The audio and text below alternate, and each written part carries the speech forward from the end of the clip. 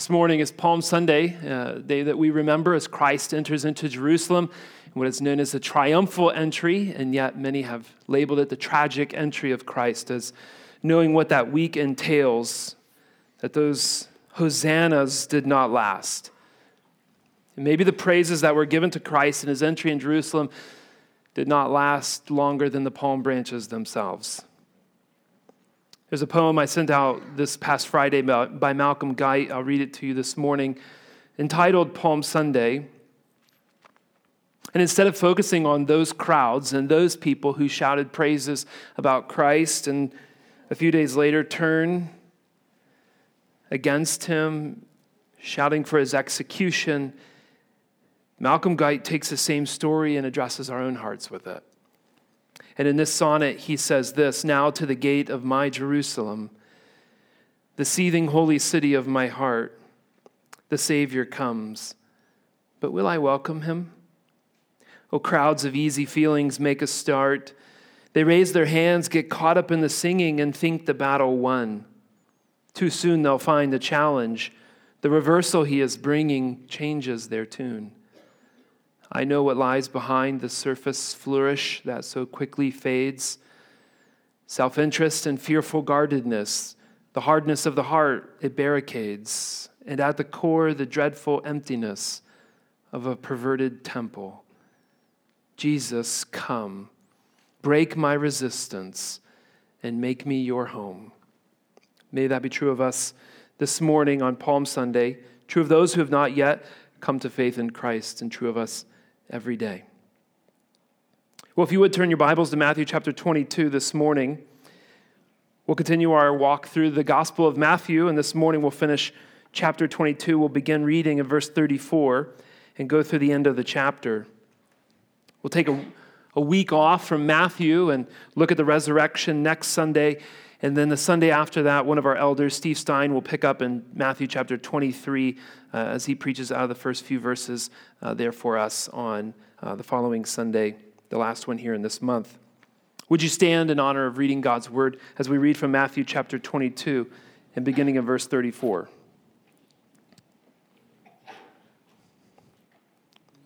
But when the Pharisees heard that he had silenced the Sadducees, they gathered together. And one of them, a lawyer, asked him a question to test him. "Teacher, which is the great commandment in the law?" And he said to him, "You shall love the Lord your God with all your heart, with all your soul, and with all your mind. This is the great and first commandment. And a second is like it. You shall love your neighbor as yourself. On these two commandments depend all the law and the prophets." Now, while the Pharisees were gathered together, Jesus asked them a question, saying, "What do you think about the Christ? Whose son is he?" They said to him, "The son of David." He said to them, "How is it then that David, in the Spirit, calls him Lord, saying, 'The Lord said to my Lord, sit at my right hand until I put your enemies under your feet'? If then David calls him Lord, how is he his son?" And no one was able to answer him a word, nor from that day did anyone dare to ask him any more questions. The grass withers and the flower fades, but the word of our God stands forever. You may be seated. Before we begin, let me just say a welcome to Mike Carpenter. It's good to see you back. Mike's been dying to come back, and it was just logistical reasons, and we're grateful that he's here.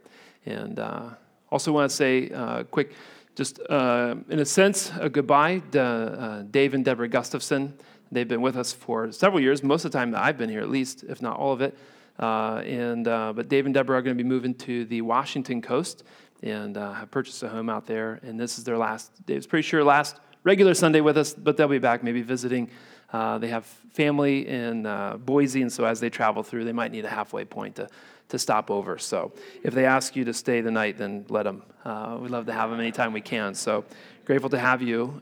This Bible that I have been preaching from the last several years is a gift from Dave, and it was an incredible gift, and I'm grateful for it. So I will always remember the Gustafsons as long as I preach from this Bible, which at its going rate right now, it's going to last a really long time. So grateful for it. But let me ask you a question this morning as we get started. Does it bother anyone else in here? Bother anyone else, because it bothers me, that you cannot get every last drop out of a ketchup bottle? Picture the ketchup bottle in your mind, okay? Plastic, glass, whatever it is, you know the issue. All of a sudden, you're squeezing it onto your hamburger, hot dog, whatever it might be, and so you shake it, try to get more to the front, to the end of it, right? But it's got a little hole of which the ketchup needs to come out. There's always that last bit in there. And it's just enough that says you shouldn't waste it. You shouldn't throw it out yet. But even if, and I unscrew the cap, maybe try and shake out a little bit more, you always can't quite get everything in there. Some of you, I'm gathering, actually cut the thing open and try and get every bit of it. Some of you just, at the first glimpse of it being out, get rid of it and get a new one. We know the same is true for other things that come in a squeeze bottle of sorts, like toothpaste. Can't get every bit of that out either. Anything you can squeeze out of a bottle with a small hole. So just as much as we try, we cannot get all of it out of the bottle.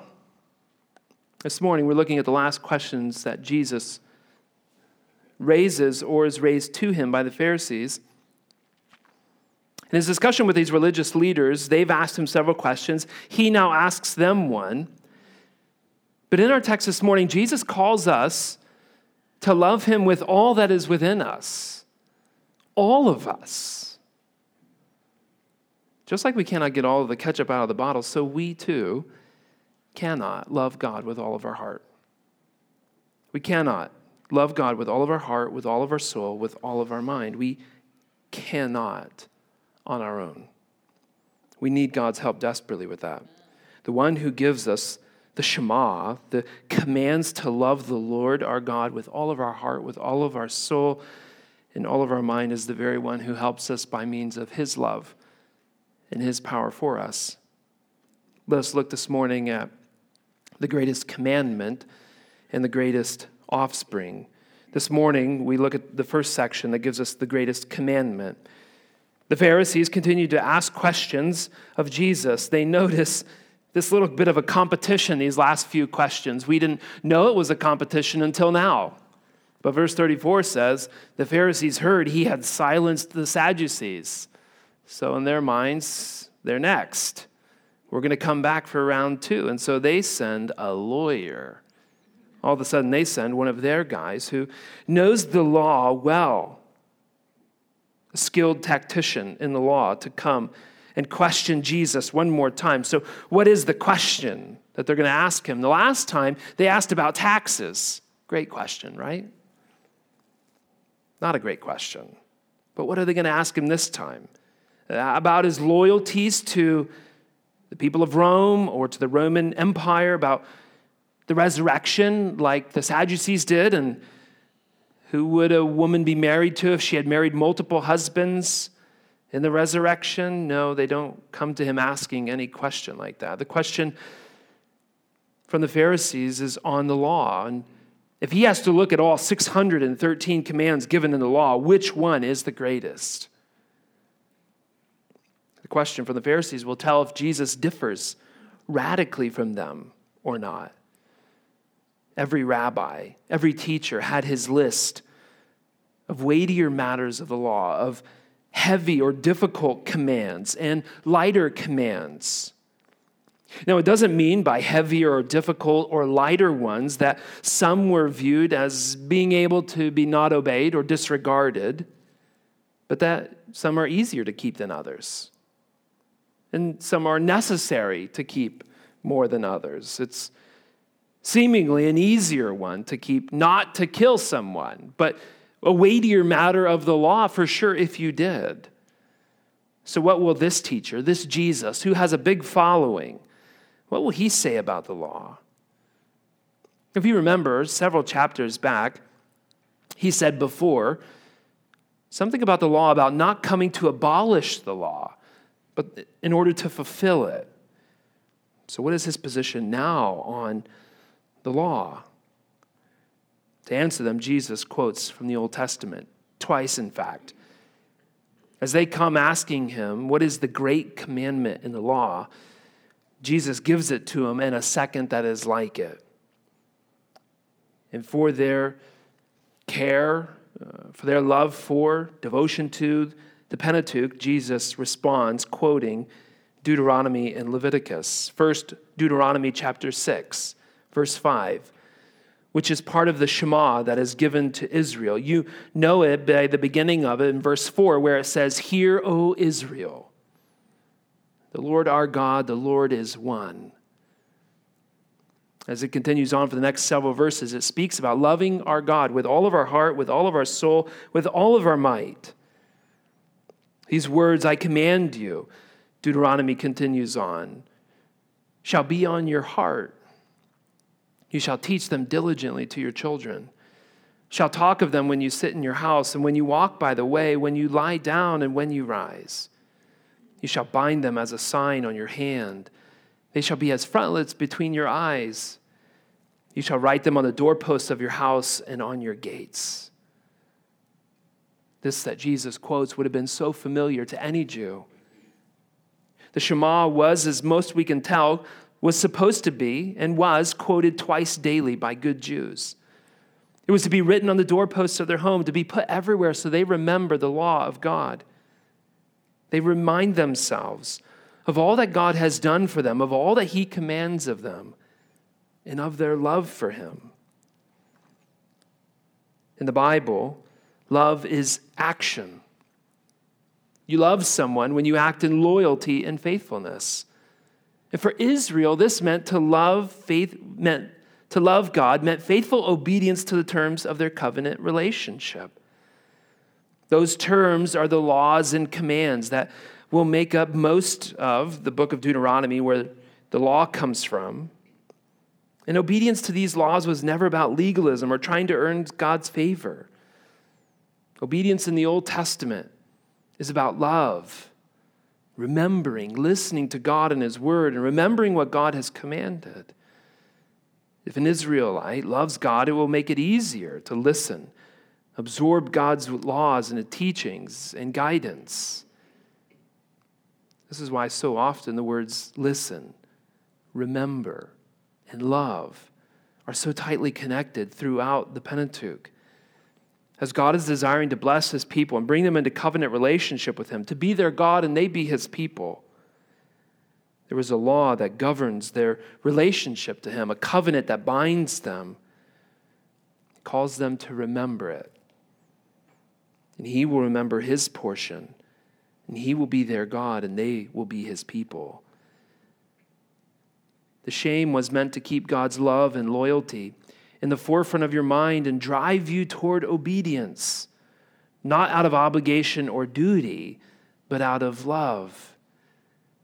As often as these commands are in front of you, as often as you remember saying the Shema twice a day, you're reminding yourself of all that God has commanded, how he has brought you out of Egypt, how he delivered you from slavery, of all that God did in wiping out all of the nations that were in the promised land, of all that God has done for his people over the centuries.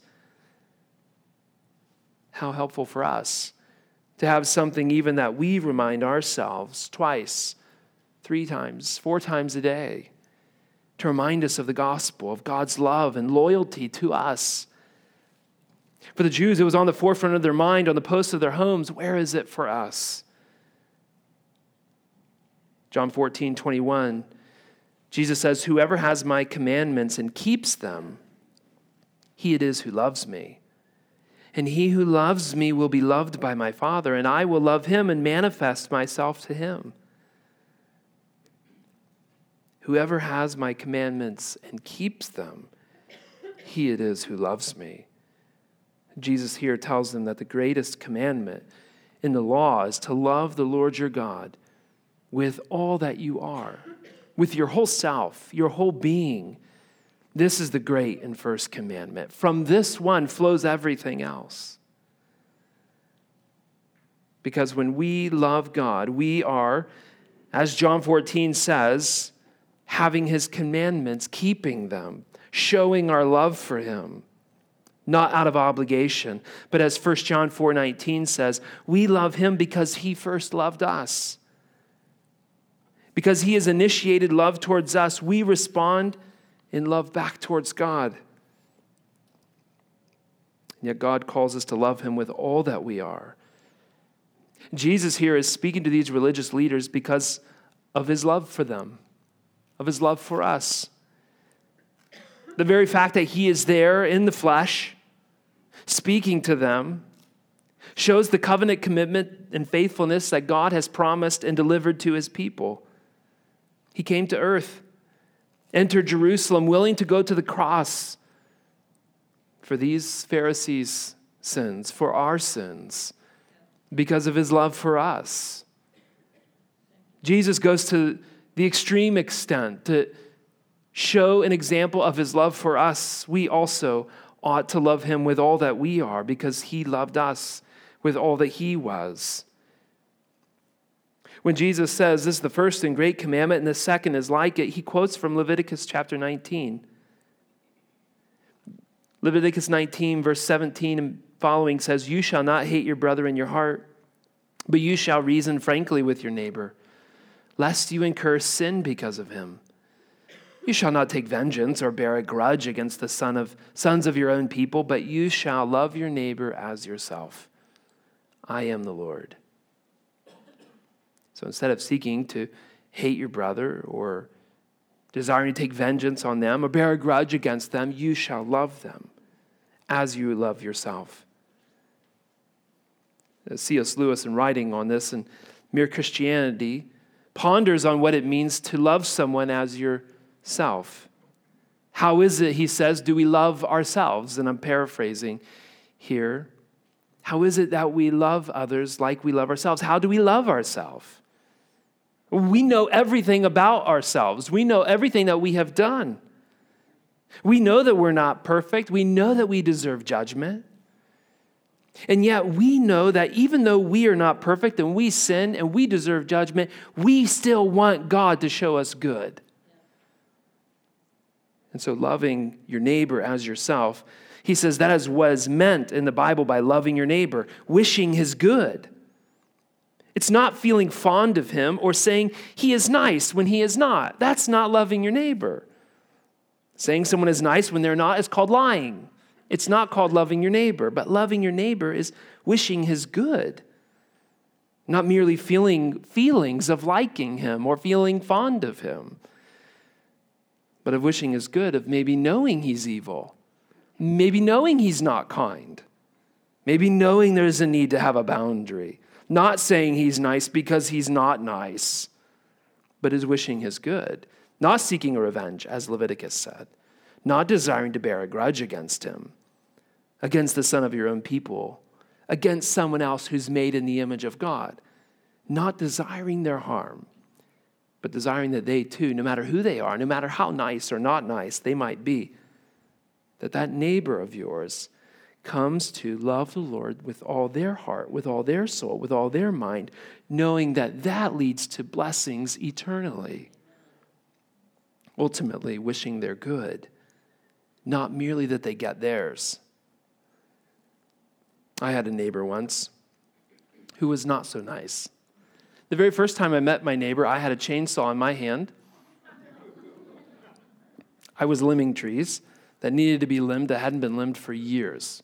And because of that, the trees were starting to actually get so long that they were drawing into the ground and coming back up what looked like other trees. But there was a tree, and it was eventually pulling itself down, and it was awful and bad and hideous to look at. And so for the health of the tree and for our own property and what we wanted to see, we decided to limb the trees. Well, my next-door neighbor came over, and while I'm chainsawing, I think that's a word, he says to me, I've never met this person before in my life. Very first thing out of his mouth is, "I don't want to see your house." Nice to meet you. I'm Stephen, and let me turn the chainsaw off. Or should I keep it running? I'm sorry, what did you say? I don't want to see your house. My wife doesn't want to look out of her kitchen window and see your kids playing, see your house, see anything that you're doing. We don't want to see you. Please stop limbing your trees. Funny story. These are my trees. I can sort of do what I like with them.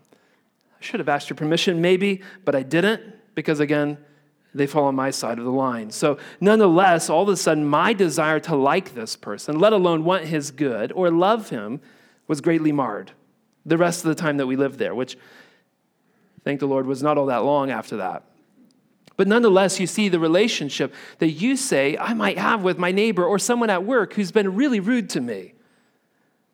And while they might frustrate us, and while they might cause us angry or fits or have done worse than merely come up while we're trimming our trees and make a few comments that are not kind at all to our family or to us, to look down upon us, there's still a desire to wish their good, to wish that God would continue to show his loving kindness to them, that God would continue to bless them, bring about grace in their life, even if that grace looks like they get extra money so they can build a privacy fence so they don't see your property and your children running around their yard. But ultimately that God would redeem them. It's one thing for them what God has given to you. It's one thing for them what you have come to recognize, your sin and your need for Christ. These passages that Jesus quotes from Deuteronomy and Leviticus summarize the Decalogue or the Ten Commandments. Others have shown this. The first 4 commandments deal with our relationship with God. The last 6 of the 10 commandments focus on our relationship with others. 1 John 4:19 says, we love because he first loved us. We read that.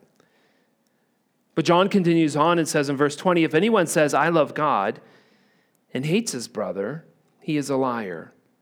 For he who does not love his brother, whom he has seen, cannot love God, whom he has not seen. This commandment we have from him. Whoever loves God must also love his brother.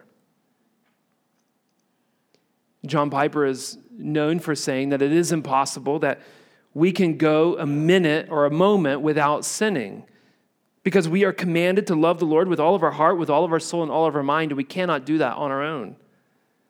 We can't. And so being able to be honest with our condition before God of, I cannot on my own obey this one command that you have given to me. May we also be honest before God in this command. I cannot on my own love my brother as I ought, as myself. I cannot with everyone who is around me wish their good. There are times when I do wish their evil. Lord, help me to love my brother as myself, because I recognize the connection that 1 John 4:19 makes, that if I'm not loving someone else around me, if I hate my brother, I'm a liar and I don't actually love God.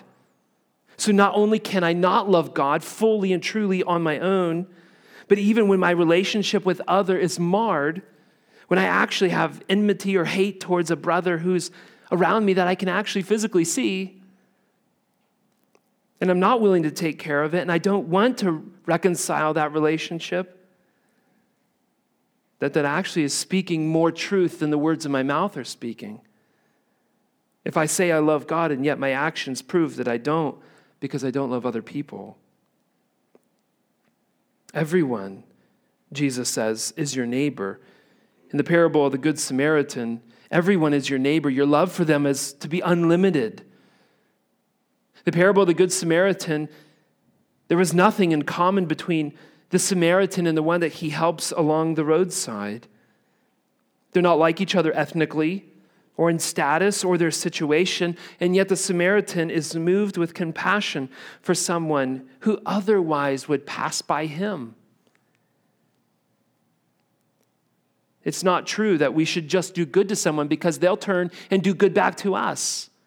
We do good to someone because God has done good to us, whether someone shows that back in reciprocation or not. The command is not to love so that others might love you, but the command is to love with all that you are, to love your neighbor as yourself. 1 Corinthians 13 gives us ways in which application is seen of how to love others. You might know some of these phrases that are given in regards to love. You might have thought of them. At one point in time when you were dating or married and wrote them on a card maybe you have it framed and put in your house so that your husband reminds himself regularly of how to love you. But these actually come in the context in 1 Corinthians 13 in between two chapters that deal with spiritual gifting. And the differences that we're going to have based on how we see this gifting from the Spirit and how we use those gifts in relation to the church. And it's given here not as a section of how you, husbands and wives, ought to love one another, but how we as the church ought to love one another, more importantly than the spiritual gifts and our use of them. That's the context 1 Corinthians 13 finds, where it says, love is patient, kind, does not envy or boast. It is not arrogant or rude. It does not insist on its own way. It is not irritable or resentful. It does not rejoice at wrongdoing, but rejoices with the truth. Love bears all things, believes all things, hopes all things, endures all things. Love never ends. The issue is not can we love God, or we ought to love God more so than something else, and you are automatically always loving something with all that you are. God calls us to love Him with all that we are, and our neighbor as ourselves. And yet the struggle is that we want to love other things. One author writes, since our hearts are made to find their end in God, we will experience a besetting anxiety and restlessness when we try to love substitutes. To be human is to have a heart. You can't not love. So the question isn't whether you will love something as ultimate. The question is what you will love as ultimate. And you are what you love. We cannot do this on our own. We cannot love God at all times with all of our heart, with all of our soul, and with all of our mind. We cannot, at any given moment in life, actually keep this. But we are headed in the trajectory. May God be gracious that we are headed in the trajectory that leads to eternal life, where we will, for all of eternity, love Him face to face in all of His glory, and sin and death will be no more, where we will no longer struggle with the sin that so easily besets us, where we will, with all of our being, be able to ultimately love Him with all that we are. I'm afraid that all too often it's so easy to selfishly love God with 80% and still want to cling on to our own safety and security, our own reputation, our own stuff, and holding on so tightly that we too, as James K. Smith mentioned that quote earlier, we feel this restlessness and anxiety because we want both to be true, and yet only one can be ultimately. May God give us grace to continue to see with clear eyes what it is that we are holding on to and loving more so than we love God. How quickly we desire to put ourselves on the throne of grace instead of God. And how quickly we are not loving our neighbor as ourselves. How quickly in the way that we think and what we are saying and doing are showing ultimately that we love ourselves, want our own good, and that being at the expense of others or to their harm. This is the greatest commandment that Jesus gives. From these two, all commandments depend. All the law and the prophets depend on these two. When you love the Lord your God with all your heart, soul, and mind, when you love your neighbor as yourself, Jesus is saying on these two, all other commandments depend. Everything else hangs and will be set right. May God give us grace to see with clear eyes when we fall short of loving Him with all that we are. And may God give us grace to continue to release those things we are loving and continue to grasp hold heading in the trajectory day by day, moment by moment, towards incrementally loving him more with all that we are and loving our neighbor as ourselves. We do this not simply because we're commanded and out of obligation. Well, we're Christians, so we signed on the line, got to do it. But we do it because of who he is and who is the one who's commanding us and all that he has done for us. So who is it who's commanding us? Well, Jesus gets to this in the next question. We looked at the greatest commandment, now we see the greatest offspring. Jesus has been asked several questions. So while the Pharisees, I love how Matthew puts this, so while they're still there gathering around, Jesus decides to ask them a question. 3 hostile questions with the evil intent to trap Jesus have come his way and failed to defeat him. He always had an answer. And the answers that he gave impressed the crowds and left his questioners with nothing to say in return. So now the sequence of direct dialogue between Jesus and the Jerusalem leaders ends with Jesus himself now taking the initiative and asking a question which they in their turn will be unable to answer. If you remember, last few weeks they've asked him about paying taxes, resurrection, and marriage, and now a question on what is the greatest commandment in the law.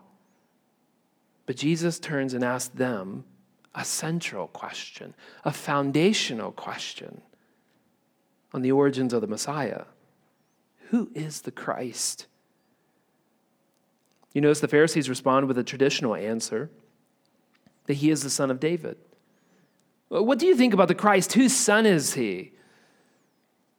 From this question, Jesus surmises whether they see him as having divine origins or human, merely just human origins. The Pharisees respond with a traditional answer that he is the Son of God. God promised an heir to King David that would come from his line and rule and reign forever in the line of David, from his throne. Matthew begins his gospel account saying just this. Matthew 1:1 says, the book of the genealogy of Jesus Christ, the son of David, the son of Abraham. The crowds call Jesus the son of David as he enters Jerusalem in the triumphal entry, probably just a couple days before this conversation. Matthew 21, Hosanna to the Son of David. Blessed is he who comes in the name of the Lord. Several other times in Matthew, people cry out for the Son of David to have mercy on them as they want to be healed, or have Jesus come and heal someone that they love. So Jesus asks them another question based on their traditional answer that they gave him. They gave a textbook answer, and Jesus responds with another question. If your answer is true that you gave, and the Messiah is the Son of David, then what about another scripture? Psalm 110, where David, writing under the inspiration of the Holy Spirit, says, Yahweh says to my Adonai, my Lord says to my Lord. The Lord says to my Lord. So if David is seeing 2 Lord figures here, Yahweh, the relational God, the great I am, calling someone else a Lord, my Lord, Adonai, then that Lord is greater than David. Both of these figures seen as Lord, both of them, are greater than David. David calls this Adonai his Lord. It seems then that since Jesus is using Lord or Adonai from Psalm 110, that he is giving the Lord origins that are greater than David, and yet still recognizing a relationship of Lord-servant family line that exists. So yes, there is relationally Son of David, and yes, so much more. The argument is not that the title Son of David is wrong, but that it is inadequate. The Messiah is the Son of David, but so much more. He is the Lord. He is David's Lord. And if David spoke of someone else as his Lord, it might seem a reasonable assumption that he's speaking of the Messiah. Who else under God was above David? Psalm 110 is one of the most widely quoted Old Testament messianic texts that are given in the New Testament. But if we take a moment and turn to Psalm 110, we'll actually read the psalm, all 6 verses of it, and see the character of the Lord. Both names, the Lord, Yahweh, and Adonai, are continued on throughout the psalm itself. Psalm 110, verse 1 says, "The Lord says to my Lord, sit at my right hand until I make your enemies your footstool." There's a level of exaltation, of position that is given from one to the other. Yahweh says to Adonai, sit at my right hand until a time comes when I make your enemies your footstool. Verse 2, the Lord sends forth from Zion your mighty scepter. Rule in the midst of your enemies. Your people will offer themselves freely on the day of your power in holy garments. From the womb of the morning, the dew of your youth will be yours. The Lord, Yahweh, has sworn and will not change his mind. You are a priest forever after the order of Melchizedek. That comes from Hebrews, doesn't it? Where Jesus is mentioned as one priest greater than Melchizedek and greater than the whole priesthood. Verse 5, the Lord Adonai is at your right hand. He will shatter kings on the day of his wrath. He will execute judgment among the nations, filling them with corpses. He will shatter chiefs over the wide earth. He will drink from the brook by the way. Therefore, he will lift up his head. The Christ has greater origins than being the son of David physically, but he is the divine Son of God. And Jesus wants to get to that point with these Pharisees. How can it be that David would speak of this one as Lord? Because the origins of the Messiah are greater than what the Pharisees were expecting. This one is not merely the son of David, but he is the Son of God. So if David calls him Lord, it's because he is his Lord.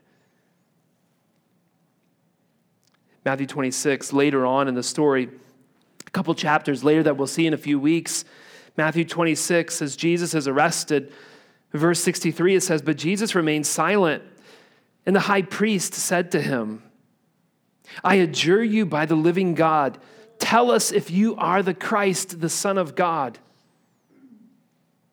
Verse 64, Jesus said to them, 'You have said so. But I tell you, from now on, you will see the Son of Man seated at the right hand of power and coming on the clouds of heaven.'" Hebrews 1:13 is where we had seen quoted also, where the writer of Hebrews is showing the preeminence of Jesus over all things, here showing it over the angels. He says, "And to which of the angels has God ever said, 'Sit at my right hand until I make your enemies a footstool for your feet'?" The answer is to none of them. To none of them has he ever said that, but only to the Messiah, to Christ himself, has he said that. In other places, we see this same refrain being quoted in Acts chapter 2, as the Holy Spirit comes upon his people in 1 Corinthians 15, a passage that we often read in the resurrection on Easter. Hebrews chapter 10, verse 13 as well. The Pharisees would have recognized this psalm of David as a divinely inspired messianic prophecy. In this psalm, David said that the coming Messiah will not just be a special human descendant from David, but he will be David's Lord. Because the Pharisees acknowledged the messianic import of the psalm, they did not dare to ask Jesus any more questions. The fact that David's descendant Jesus would have a more prominent role and title than the ancestor David further indicates the uniqueness of the Messiah and the greater honor that is due him as the Son of God. Matthew does not say how exalted a person Jesus was claiming to be in his use of Psalm 110. But the psalm itself may well imply the deity of the Messiah, that the Messiah is to be Yahweh incarnate, God himself come in the flesh, very God of very God. And verse 46 underlines Jesus' complete victory in the debate, as it says, no one dared ask him any more questions. And for the rest of the gospel, no one else dares ask him any more questions. Jesus will issue woes. He will speak of the end that is to come after his death. And Matthew will then record the death, burial, and resurrection and ascension of Jesus. But no more questions here will be specifically given. Now he'll be asked questions as he's arrested and tried. But as Bob read earlier from Isaiah chapter 50, he will not answer, he will turn his back. And his devotion will be given to his Father. He will not speak, but will trust in God to deliver him. He is the Son of God who has come and given his life for us. He is very God of very God that we read of in the Nicene Creed as we quoted it together. And it is because of that theology that we know to be true, which we can't know apart from learning, studying, knowing theology at all, reading it. So while we must do that reading and studying and knowing and memorizing of theology and creeds must drive us to love God more. So that as we read, our hearts are swelled more and more with what it is that Christ has done for us, of the goodness of the gospel and of the glory of Christ himself. So that what often can be said of theology is that it's dry and leads people to cemetery instead of seminary, ought not to be true of us as Christians who continue to see the person of Christ and how these things that are spoken of him are true, and the glory of all that he went through that we might know him, be known by him, and love him. And we love him because he has loved us and he has shown us. And because of who he is, that love is manifested to us in a much greater way. It means more because of who he is. Because of who Christ is, our hearts ought to be drawn more to him and away from stuff and things and other people that would keep us from loving him more. Because when we love him with all that we are, we will love people as we ought. So in closing, Son of God, have mercy on us when we fail to love you with all of our heart, soul, and mind. Son of God, have mercy on us when we fail to love our neighbor as we ought. And Son of God, have mercy on us when we demean your status as Lord and place ourselves on the throne of our own hearts. Let us pray. Great Father in heaven, thank you for the sending of your only Son, Jesus, to redeem sinners, of whom we are chief.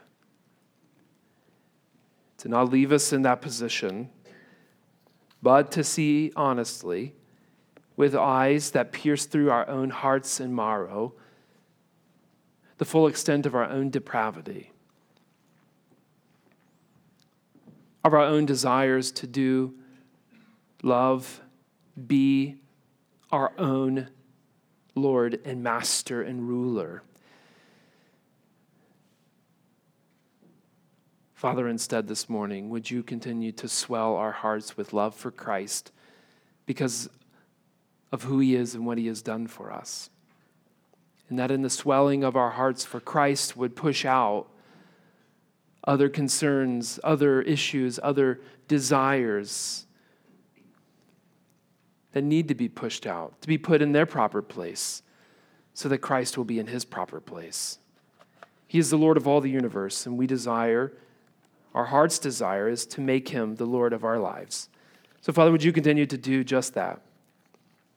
That you would be pleased by our hearts and how they are postured towards Christ. Pleased and honored in how our hearts are postured and loved towards our neighbor. And when you continue to bring about their good, those who do not currently love you, who might not even like us, that we might struggle to like, but bring about their good. May we be praying for their good, that they would come to know you and love you, and that their hearts would swell with a desire for you because of who you are and what you've done, and a desire that your kingdom would advance in their own lives for your glory and for our greatest joy to be found in Christ.